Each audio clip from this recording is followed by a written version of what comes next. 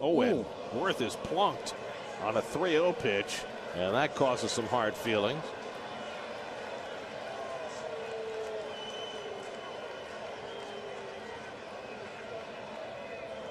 Boy, that was obvious for you folks at home. And you hear me all the time say, you know, that wasn't intentional. Well, this one was intentional. Well, why would Frank Francisco be throwing at Jason Worth? Because he's a fool. That's why. Can't say it any more than that. That's the silliest thing I've ever seen. Base open, behind in the count, nails him in the back. You know what that does? Gets one of your players hit in the next inning. Should put him up the bat next inning.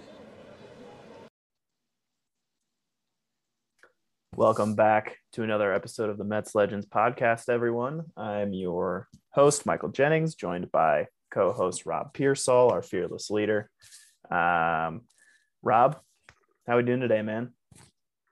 Doing good. It was a lovely day in New York. I'm hanging out. I am ready to take a trip down memory lane once again. These are the best. These are the best. These are the foundation of Mets Legends lore. Yes. This is what we were doing when we first started this podcast. And always fun to do these kind of episodes. So last week, I talked about, because it was the 10-year anniversary of when the Mets made like a flurry of signings in 2011, where they traded Angel Pagan to the Giants for outfielder Andres Torres and reliever Ramon Ramirez, and then they signed John Roush and Frank Francisco to bolster their bullpen. Bolster in quotes, Yeah. Obviously. And so I wanted to.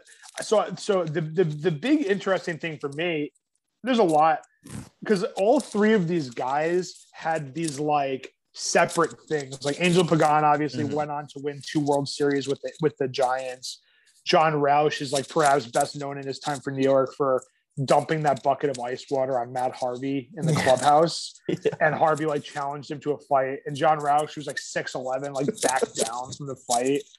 I mean, I feel like Harvey could have just like went for his legs and like Roush would have been done. But apparently he like ruined Harvey's phone. It's like, that's just like why would you do that? Like, I understand like rookies get hazed a little bit, but like that's just like not right. Like, the guy was like sleeping and has his phone on his chest and he dumps a bucket of ice water on him in the clubhouse. Like, but Frank Francisco to me is like the most interesting one, just because like he was on the Mets for 2012 and 2013. He signed a 2-year deal with them, and he wasn't very good, but he also wasn't very good ever. Like, he had one really good year in his career. You know, I guess he was okay for like, this was kind of like before like the analytics revolution had really boomed. Like, teams still had info. Like it wasn't like it was like, you know, like the dead ball era of baseball, or like, you know, before the internet where there wasn't all this information available. But like, he was never like a really sexy name.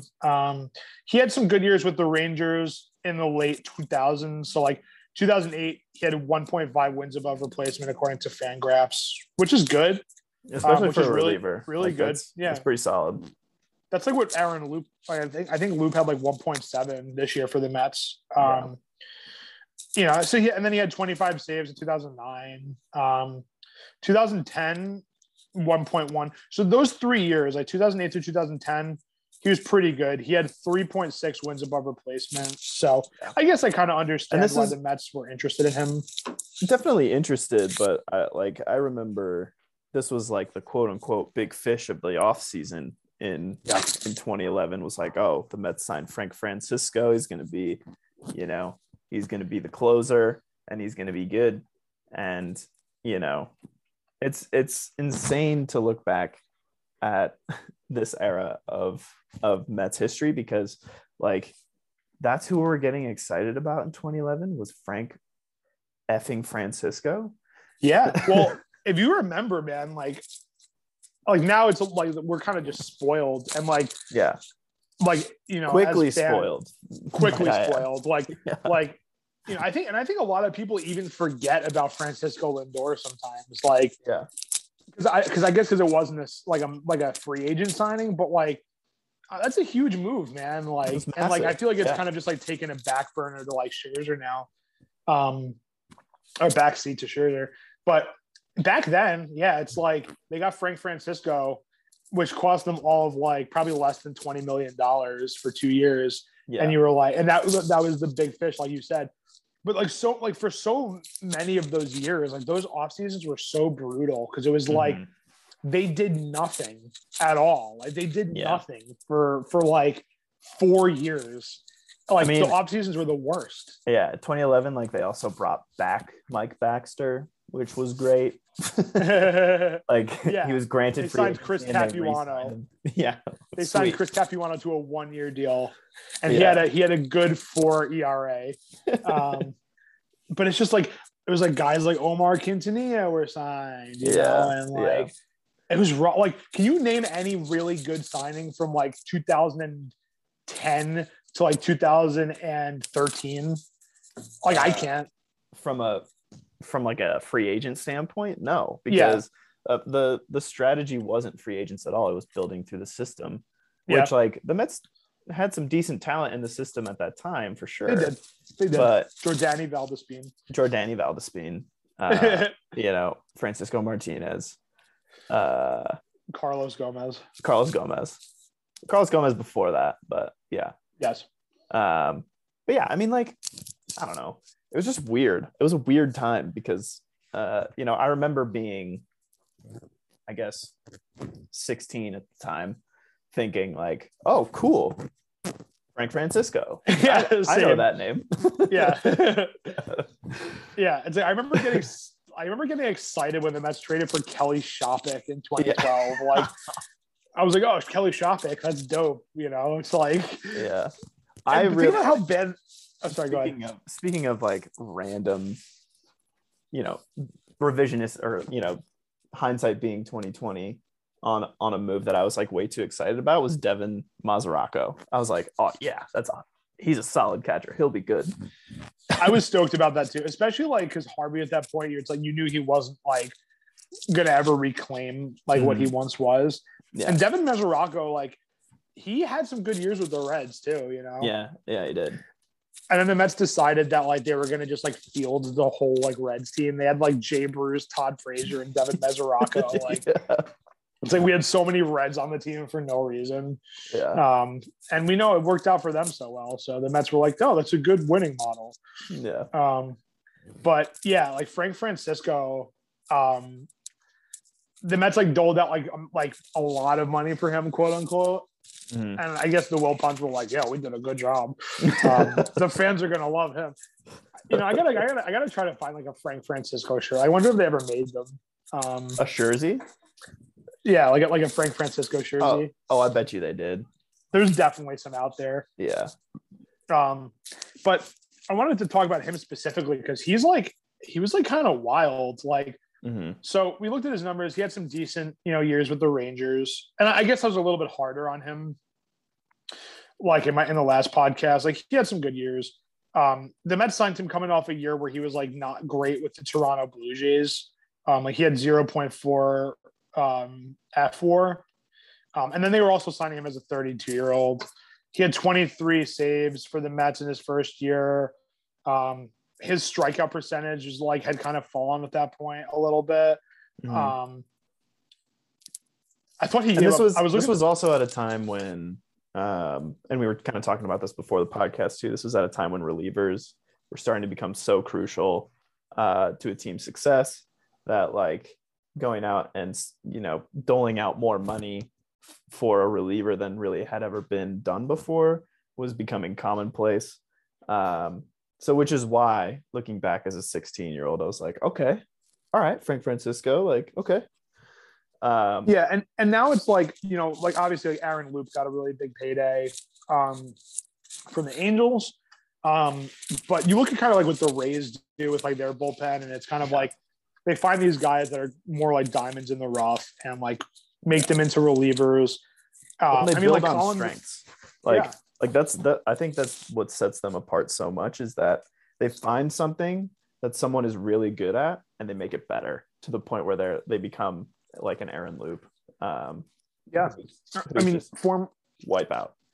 Former Met Colin McHugh had a great year with the Rays this past year.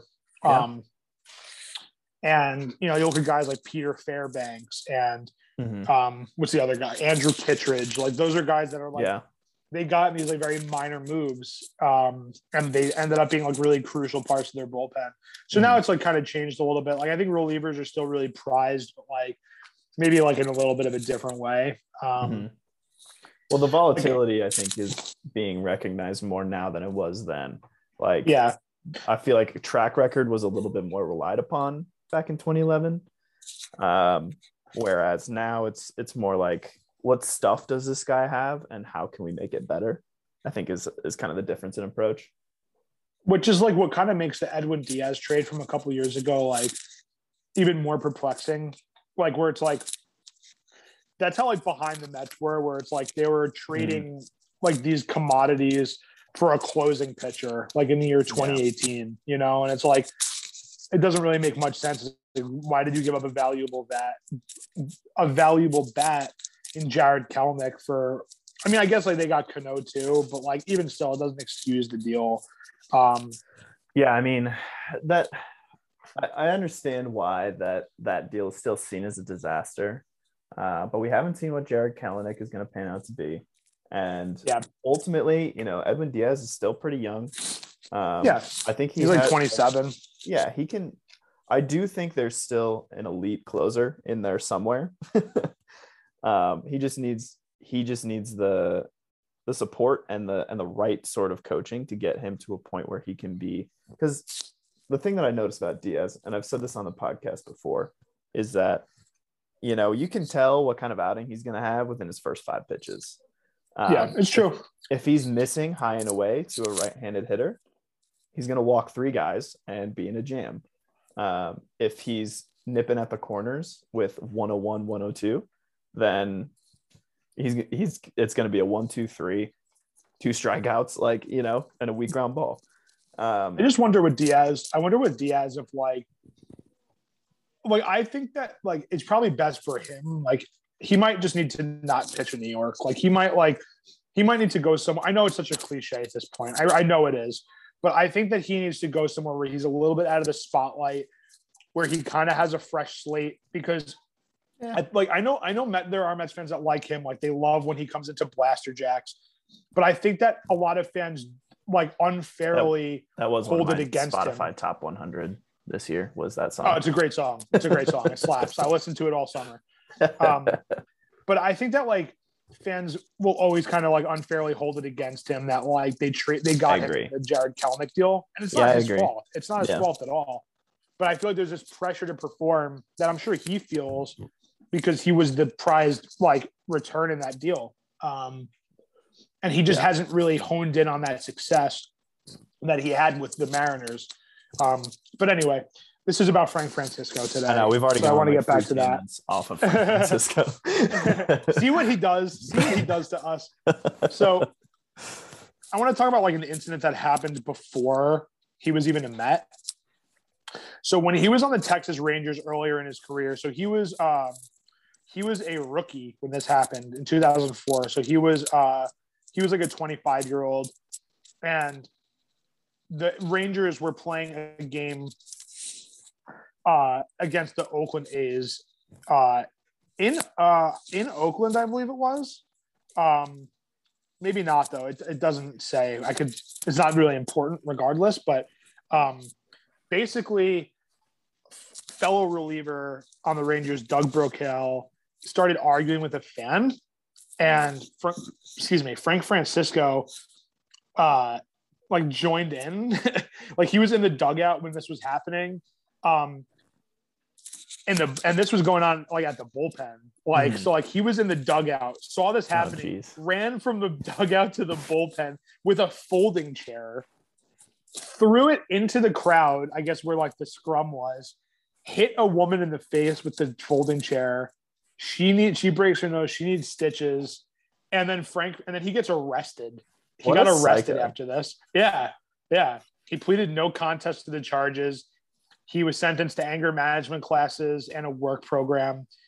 There was a civil suit brought upon by the woman who was struck by the chair, and it was settled in 2007. There was an undisclosed amount payment given to her, and I guess the Rangers or Francisco had a public apology. He got suspended for the rest of the season after that too. So that happened in September. So it wasn't even like it was like that long of a suspension. Like the season was practically over anyway. Did it carry over into the following season? Because when you look at his, baseball reference page, he has 45 games in 2004 and then no games in 2005. Did he get hurt or something? He actually underwent Tommy John surgery. Okay. So he after that happened, then he missed all of 2005 with Tommy John, and he came back in 06 like nothing ever happened. He was like, throw a fan at the chair. Not me. He didn't actually say that, but that is bizarre. Yeah. So that was like one thing. And then you kind of saw these blow ups like within Mets too. Like there's like that. I posted it on the Mets Legends Twitter account recently where he after an inning, like he blew a save or whatever, he goes back into the dugout and like throws the cooler, throws like the water cooler, and obviously these guys are professionals, they're competitive, like these things happen, but you can see even from like that incident that happened years before this, the guy has some sort of anger, like problems. What's weird about that clip when he's like throwing the water cooler around is like he's really trying hard not to. Like he's gripping it. Yeah, you can see him like do like that 5-year-old like anger face, like and then he does it anyway. And what's funny about that too is that he I guess he went to throw like those big like ice coolers down. Mm-hmm. And I guess the lid came off while he was throwing it down, so it slips out of his hand, almost it looks really everywhere. Pathetic. Yeah, it looks really pathetic. And then he takes the water cooler and throws it down. But it's it makes it that much funnier that he missed on the first attempt to throw it down, after he was battling in his mind. Yeah. And then so I had brought this up to you before the podcast. This moment with Henry Mejia. And I remembered hearing about this back then. I didn't remember exactly what happened because it was so long ago at this point. This is from 2013. So in 2013, Frank Francisco pitched in only 8 games for the Mets, I think, that year. Which was the second year of his deal.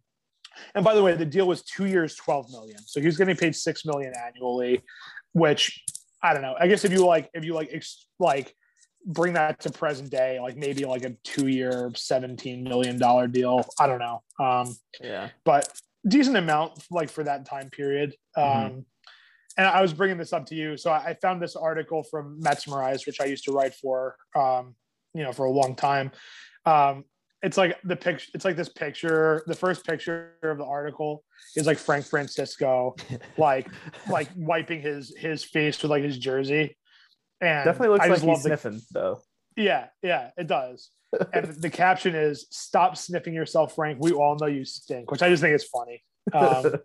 So this is from July 31st, 2013. This article was published in Metsmerized. And it links back to an Andy Martino article when he was with the Daily News. And it talks about how Frank Francisco, I guess he was on the disabled list at this point when it's still called the disabled list. He, I guess, had seen Henry Mejia, who was young at that point. He must have been in his second year with the Mets, maybe third year with the Mets. Francisco apparently told Henry Mejia to remain in Port St. Lucie to collect his major league DL money during the rehab process rather than work his way back by playing in minor league games. So he was basically just enabling him to not play. And Mejia, you're right. He was 23 years old at that point. So probably pretty impressionable to a veteran like Francisco, he would probably be oh, okay. So the thing is, though, Mejia actually didn't listen to Francisco. Oh, so he actually instead he took steroids. Instead, he took steroids and got suspended from baseball forever. He's like, no, thanks, Frank. I'm actually going to do steroids instead. But it says the team source told Martino that Mejia opted to tune out Francisco and instead work his way back to the majors, which I respect. I guess maybe he was afraid to like listen to Francisco. Like he was 23, so like maybe he was like, I just want to do the right thing here. But that's like pretty shitty that Oh, totally. Frank Francisco said that. It's like you're a veteran, and like if anything else, it's like you should be setting a positive example for like the younger players instead of being like a lazy POS. But yeah, and I think that kind of just sums up like the Frank Francisco era in Queens, and like kind of just set like that's like what I always think about with him too, is just like, man, he just really didn't try to like, it's just like it kind of sucks. It's like, it's very telling of that era of Mets baseball though. Yeah, for sure. And when you look back at that team too in 2013, I mean, like this was kind of when I feel like things maybe started to turn around a little bit, like building more toward like that 2015 team. Because you had a young Matt Harvey who posted a 5 WAR that season, which is nuts.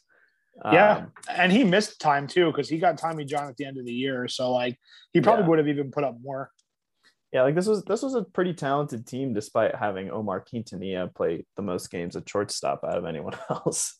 Yeah, but also like they called up Ruben Tejada, who was like a prospect, like a true prospect at that time.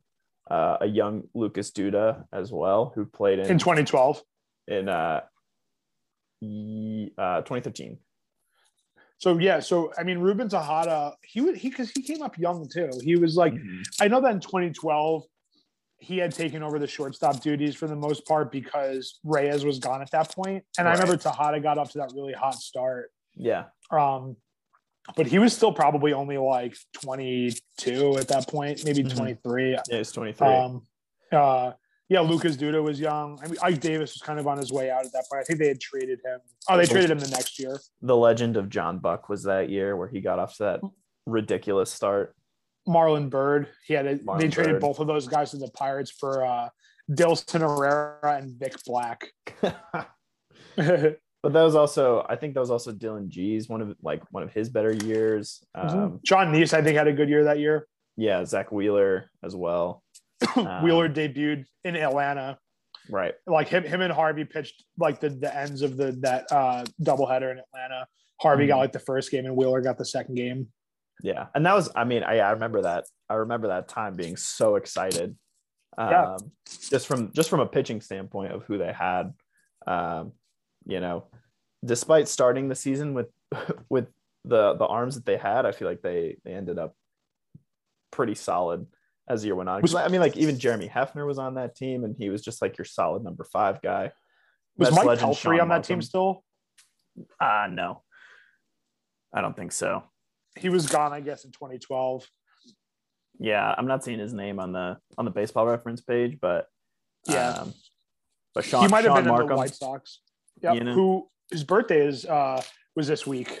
Yeah. So happy belated birthday to Sean Markham. Happy belated birthday to Sean Markham. I know we did a graphic on him, so that was just on my mind. Yeah.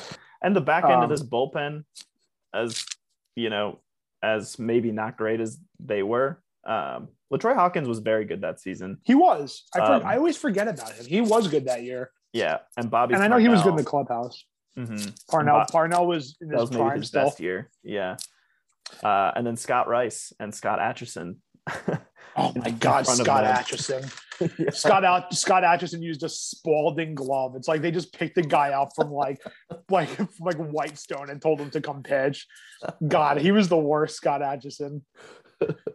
Scott Rice, really nice guy though. He was actually the first player interview I ever did. Oh, cool.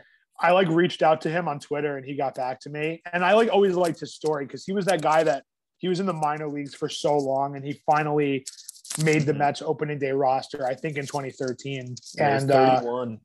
Yeah, that's awesome, man. I love players like that. He's like such a quintessential Mets legend. Yeah. Like he's really like very, very much a Mets legend for that. Mm-hmm. I feel like he deserves more praise, especially from people like us who that's our whole focus is on guys like Scott Rice. Like, good for that dude. He was like the Pedro Feliciano after Pedro Feliciano. That's right. Rest in peace to Pedro. Yeah, dude. So crazy, man. I was thinking about that today. So sad. Yeah. But yeah, that's the story of Frank Francisco, man. What are your thoughts on all that? Just another psycho in Mets history. We've covered a few. And I mean, just what a weird time. Like, I can't imagine at this point, with the new ownership and the new direction the club is going, like ever being excited about a Frank Francisco type signing. 2 years, 17 million in today's money, probably, like you said. Yeah. Like, I can't imagine looking at that and being like, oh, nice. Yeah. Yeah. I'd be like, what the hell is this? Why did we do this? Yeah. It's kind of like a Betances type deal, honestly. Like, that's kind of what he got. That's true. That really hasn't panned out. But yeah, Frank Francisco, man, not thinking about you today, buddy. Yeah, have a very pleasant fuck off. Yeah. But let's cleanse our palate. Which Mets legends are we thinking about today? I don't know if this counts because it may or may not happen, but he's still a Mets legend regardless. Looking back at that 2013 team, just scrolling down the list, I'm going to pick Jerry's Familia. 23-year-old Jerry's Familia, pitched in 9 games that year. And he was young back then. He came up really young as well. And I think people need to look fondly on if this is the end of Jerry's time in New York for good. I think people need to look back fondly, I think, on his time as a Met, because he provided a lot of stability in the bullpen for as volatile as he is. I think he was generally on the good side of things. I mean, especially when the Mets were in the World Series in 2015, 2015, 2016, he was really one of the best closers in baseball. Legit. Yeah. He has always had a tenacity to like give up those like cheap like bloopers or like infield singles. I'm like, I don't know if there's really like something like a way to equate that. Like, it might just be bad luck. Unlucky. Yeah. Yeah. But yeah, I have a sneaky feeling he's going to be back, but me too. As of right now, that's why I have so many, like, I would not be surprised at all if he's back. I would love it. He's just one of those guys that's like, it's kind of like a Pedro Feliciano type situation. It's like where he like went to the Yankees for a bit and he was back with the Mets. Yeah. Like he was with the Mets, then he played overseas, then he came back to the Mets, then he was a Yankee, then he was a Met. Like, Familia, it's like he was a Met, then he was an A for a brief time, and now he'll be like, I could see him being a Met again. All right, so I'm gonna really try to dig deep for a Mets legend here. Let's see. I'm just gonna go with the first guy that came to my mind, and that is Jeremy Reed. Jeremy Reed. Outfielder Jeremy Reed. He had the flow. He had like the long hair, if I remember, like semi-long hair. Yeah. I think he came over in the JJ Putz deal. I think we got like Jeremy Reed. The Mets got Jeremy Reed and JJ Putz in that same deal. Let me see. It was a 3-team trade, and I think it was the Mets traded Jason Vargas his first time with the Mets, Aaron Heilman, Andy Chavez, Mike Karp. Mike Karp was in that deal, and then the Mets got back Jeremy Reed and Putz, and then there was a third team involved. Whoa, this is nuts! This is a crazy trade. Yeah, let's hear it. This is a 3-team trade with the Indians and the Mariners. So Sean Green and JJ Putz and Jeremy Reed. Reliever Sean Green, not reliever Sean Green, right? To the Mets. Then the Mariners sent Luis Valbuena to the Indians, and the Mets sent Mike Karp, Ezekiel Carrera, Andy Chavez, Michael Cleto, Aaron Heilman, and Jason Vargas. What? That's a huge trade. That's a huge trade. Yeah. And I remember being really stoked to get him. But Joe Smith, who I was bummed about being part of this trade because I really liked him. Joe Smith went to the Indians. And then Franklin Gutierrez went to the Mariners from the Indians. I always wonder how like 3-team trades go down. Like what? Yeah. Like, how do you even go about that? Like, yeah. How does that, like, you have, two GMs talking to each other and they're like, actually, you know what? Let me just call, like, let's call bring them. Let's bring in, I don't know who's a GM. Doesn't matter. Let's bring in like Perry and Minasian or whatever. Yeah. I guess it's like it kind of helps like maybe like you get like some assets move around that you don't have, and it kind of like helps the deal a little bit. Like, sure. Because like the Indians in that deal were like not very prominent. Like, but they did get Joe Smith out of it, who has been a solid reliever like his whole career. Oh, he went to Cleveland in that deal. Yeah. He didn't go to who went to Seattle? Heilman, Andy Chavez. So yeah, it's Carp, Carrera, Chavez, Cleto, Heilman, Vargas, and Franklin Gutierrez. Wow, that's a big trade. That was a massive haul for the Mariners. Yeah, seriously. That was almost kind of like the Mets Mariners trade from the Cano trade. Like there was a lot of pieces involved in that too. Yeah, like Jay Bruce, Anthony Swarzak, Justin Dunn, Jared Kelenic, and Gerson Batista. Yeah. So yeah, Jeremy Reed, he was in that deal. That deal. Yeah. Yes. Yeah. So Jeremy Reed, that's who I'm remembering today. Sounds good. Cool. We should do a deep dive on history between Mariners and Mets because there's a lot there. That would be a good podcast episode. I'm definitely down to do that. Yeah. All right, let's do that. And with that, stay tuned for that, guys. We're out. Yeah. See you guys next week. See ya.